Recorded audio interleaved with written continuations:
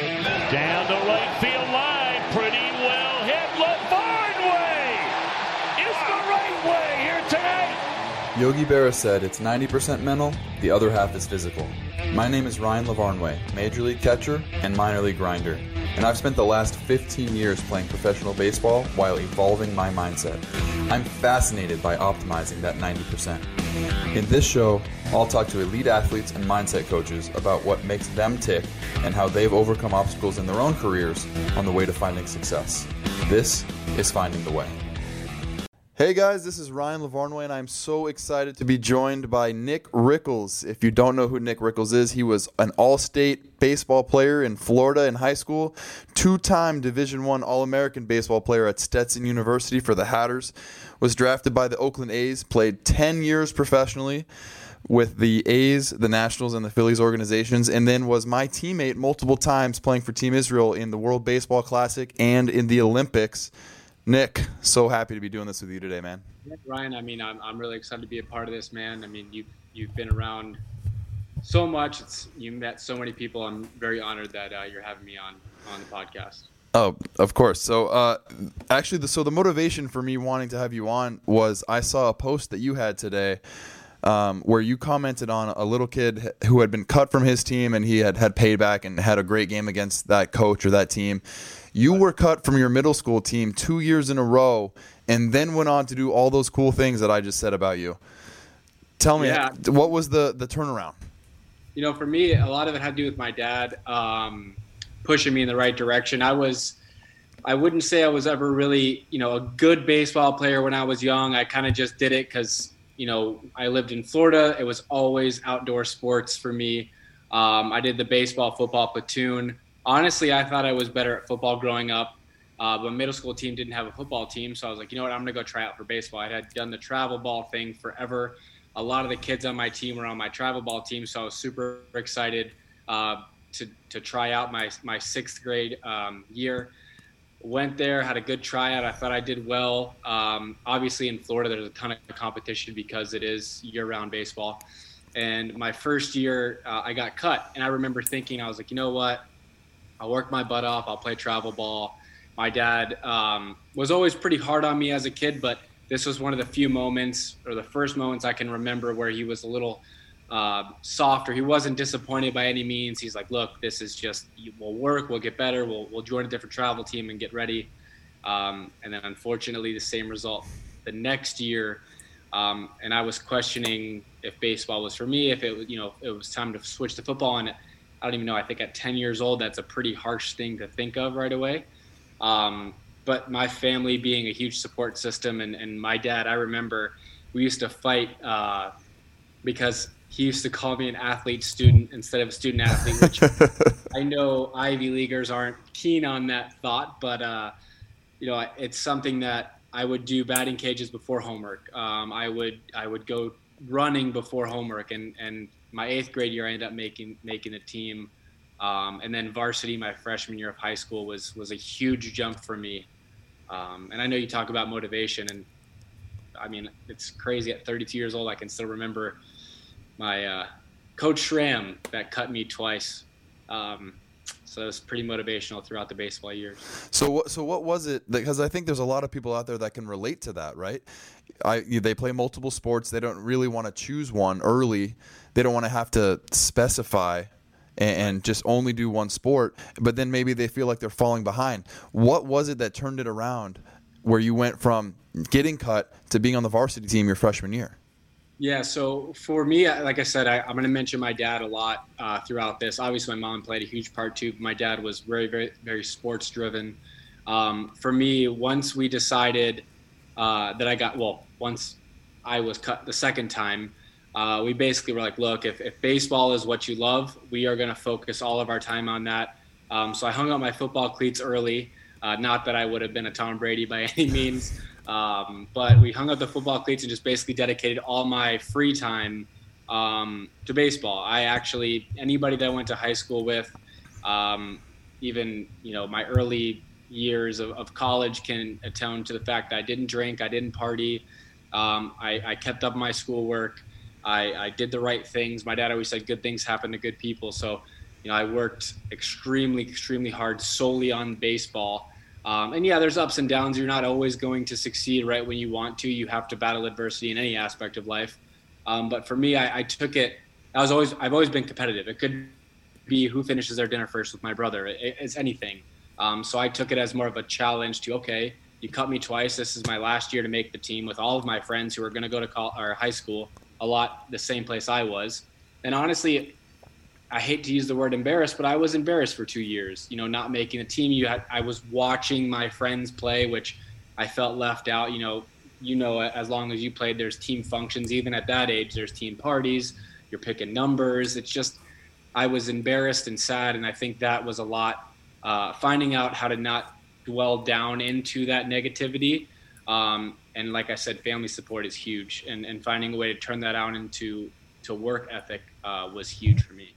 So you took a negative experience and you used it to fuel you and to motivate you, and it seems like it still motivates you.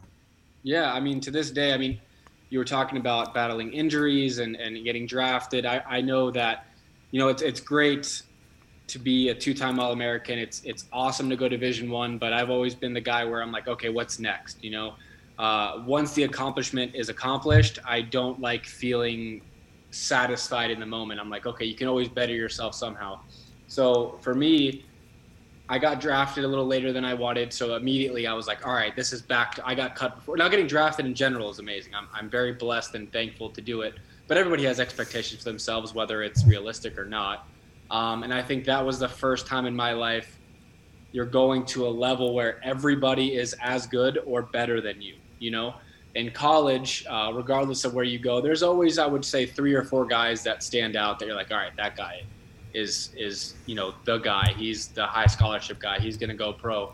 And then when you get drafted, the 10 guys after you, the 10 guys before you, whatever it may be, are all within that same, outside of maybe the first couple rounds, same, realm of athleticism and talent. And it kind of checked me back a little bit and reminded me that, okay, you got drafted. Now it's time to find that motivation again and continue it throughout the years. And I think the average playing career, I did a project I went back to college to get my degree, and it was like 2% get drafted in general. And then the average playing career, even in the minor leagues, is under 2 years. Wow. So to make it, for as long as you've done, you're the exception to the rule. But even doing it for the 9 or 10 years that I did, it was, I feel lucky, obviously, at this point. It's so, yeah, what I'm hearing from you is that you like to have a chip on your shoulder and keep that underdog mentality. And Right. if you can do that, you stay hungry. You are the hunter. You're not the hunted. And I can relate to that a lot in my career, whereas there have been times where I feel like I deserve something, and as soon as I feel like I deserve it, it comes back and bites me, and I need to stay with the chip on my shoulder. I need to stay being the hunter and the underdog mentality that you're describing. I remember you specifically in the WBC. That was a very big theme in what we were doing with Team Israel, what you were looked at yourself in the mirror, the way you led the team. I think I'm a big believer in leading by example. And anybody can say whatever they want, but until you are the leader or you do lead what you preach, it's tough to buy into anybody. And I will say at this point in my life, not just career, of all the people I played with this day, I talk about the way you speak, the example that you set. Everyone talks about chasing dreams. That's something that it's banged into your head when you're a child. I'm going to be a big leaguer. I want to do this. I want to do that. I'm like, there's sacrifices you have to make through life. There is, I read an article about you the other day. I know this is more of a collective conversation, but an article about wasting your Ivy League education. And, people ask me specifically, and you can speak to yourself about this, the number one thing baseball teaches you. They're like, you played for 10 years. You really didn't start your real life until you were 32, all this job for me, I'm speaking of. And it teaches you 2 things, in my opinion. One, you learn how to fail, which in life in general is a huge, huge advantage once you learn how to fail. And 2, you only worry about things you can control. So in baseball, the first couple of years, I was stuck on looking at all of the levels ahead of me. I literally was in rookie ball and I was watching Steven Vogt in the big leagues, thinking that he was my competition. You know what I'm saying? You get drafted and you're like, oh, he went over 4 today. Yes. Or like, oh, the guy in AAA is potentially getting moved up. There's going to be a spot. And you just got drafted yesterday, Yeah. So there's a lot of things that I feel like you learn over life that baseball can teach you. And no offense to any collegiate education there is, I'm a huge believer in people skills. Obviously, education based on the profession, but I mean, you've met people probably from every country in the world or close to it. You've met people that speak 7 different languages, and you've been to multiple countries. It's stuff that without baseball, I don't think I would have the opportunity to have done. Yeah. Well, so you talk about what you observed in my leadership style when we played for the WBC. You were a leader on this team as well, and going to the Olympics. I don't think there's only one leader on a team. I think good teams have multiple leaders. And especially for the qualifiers, the Olympic qualifiers, you really took a leading role. Especially, we had a coach that didn't have a lot of experience coaching professional guys, so we needed that team leadership. What would you say is your leadership style? So for me, like I was kind of saying to you before, I really, really enjoy the leading by example. The way I was raised, I watched how my parents parented me. It's now transitioned into how I parent my children. It's just one of those things where I think they always say someone's always watching. I mean, I remember that when I got drafted, every coach always said that. And to be honest with you, at a younger age, I didn't buy into it. And I think a lot of them say it because there's people that need instant gratification. So if you think someone's paying attention to you, you think someone's watching you, you always feel like you're gratified by their approval. For me, I almost enjoy if I can affect one person, and I know it's kind of like an extreme thought, but let's say when I was coaching or when I was playing or Team Israel, one of the younger guys from Israel, anything like that. If one person sees me do one thing that they wouldn't have done in a positive way, and now they decide to do that forever, the trickle-down effect of that one person, now someone else sees it. So instead of, I don't like making achievements are achievements, but I enjoy the thought of, okay, example here, now it just falls down all the way through. You know what I'm saying? It's not, I don't need 10,000 people in a room to be like, I'm going to do what he does. Just do one. You be the first domino that sets up a chain of positive events. Correct. I love that. I'm thinking back to a conversation. I don't know if you even remember this. 2017, you and I we were in Korea, and we were at the JW Marriott where the team was staying for the hotel, and we were at breakfast, and you were debating whether you wanted to continue playing professionally or not. Right. And you said something to me that it kind of changed my life and my career and my perspective, and I don't know if I've ever thanked you for it, but you said, I decided I'm going to keep playing today because I've been watching how much fun you were having playing baseball, and it makes me love baseball more. Yeah, I mean, I get goosebumps listening to you say that. It's funny because I had you had been around baseball drafted-wise professionally before I got drafted, right?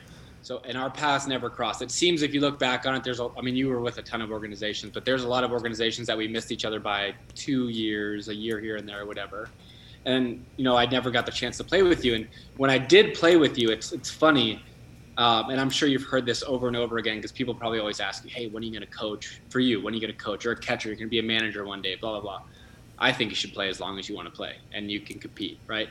And I remember thinking in 17, I was like, maybe he's on the back end of his career because I didn't know you at that point. You had already played baseball. I don't know what year you got drafted. I'm betting you were already around for 10 years. Yeah. And I'm like, he's probably in the back end. He's looking at this I'm going to go out on top. The WBC is great. And he'll just go through the motions, you just have this idea of, because I never made it to the big leagues. And, the only big leaguers I really deal with are when you're in spring training and you go up and down to catch some bullpens or, you do mop-up duty at the end of the game where you're still playing with your own minor league guys. But I feel like a lot of guys have an idea that major league guys don't work as well. They don't work as hard. They're just making their money, blah, blah, blah. And the longer you are, you realize that's not true. So when I first met you, I was like I wasn't taken back, but I was like, you know what? I'm just going to observe, I don't want to have an opinion. I'm just going to observe. He's a professional. He's done it forever. And I remember thinking you had the excitement of like an 18-year-old kid and in the backfield playing on the sandlot. And I'm like, he's played for so long. He's been up and down. I guarantee if you ask him if he's had everything he wanted in his career, he's going to tell you no. And he's out here literally 50 feet off the ground, fist pumping people all the way back from homers. Like I just remember the video of like you blocking a ball, your helmet was off, and like we were already up by, I don't even know, 6 or 7 runs. And you're like, I mean, just the intensity and the fun. I was like, I have to play. I know that because I saw, it's weird seeing yourself in somebody that isn't you. Because normally you look at someone younger and you're like, oh, I see myself in this like 10-year-old. I was like, that was me. That was me when I had fun. That was me when I made varsity as a freshman. And I'm like, I'm playing until they rip the jersey off my back. So that was a huge, I mean, like I said, you had that one person. I guarantee I wasn't the only one you inspired, but that from 17, I played again until 20. So, I mean, I played another 3 years. That's awesome. And the crazy part is the year before that was probably the worst year of my career, and that experience in the WBC reignited my love for the game. So I'm glad that you pointed that out, because keep coming back. What did you say? I said it's like golf. One good swing makes you come back. When you're playing baseball, it takes one moment and you're back in. Absolutely. Well, I don't want to keep you too long, but before I let you go, what I would love to ask you is if you could talk to yourself in 6th and 7th grade when you got cut from the team now, after you've had all the success that you've had, or if you can speak to another 6th or 7th grader, what would you tell them? It's kind of cliche, but I'm a huge believer in you can control your destiny. You have the ability as a human being, as a loved one, as father, son, brother, whatever it may be, to control your effort level, control your drive. You obviously can't control the outcome, but I promise you, if you put in every ounce of effort that you have, to where at the end of the day, regardless whether you make the team, whether you get cut, or whether you go on to play to be an MLB All-Star, at the end of the day, if you look at yourself in the mirror and you say, I did everything that I possibly could have done to succeed, whatever happens is supposed to happen. If you look at yourself and say, I could have done more, that's a conversation I to this day, even in my healthcare job, or as a parent, as a husband, whatever it may be, I never want to look at myself and think I could have done more in a situation after the situation was over. So prepare yourself, understand that it's never the end. There's always going to be another door that opens, but prepare yourself the best to your ability to succeed in that specific endeavor. That's awesome. That's awesome. Nick Rickles, everyone, thank you so much. Listen to Nick. Give it your all. Keep that underdog mentality. Keep a chip on your shoulder. Play for the love of the game. Nick, you have a beautiful family. Thank you for sharing all your knowledge, and on social media. Thank you for sharing your life with us. We'll talk again soon, bud. Thanks, man. Thanks for having me. Thanks for listening to Finding the Way with Ryan Lavarnway. Find previous episodes on Apple Podcasts, Spotify, or wherever you listen to podcasts.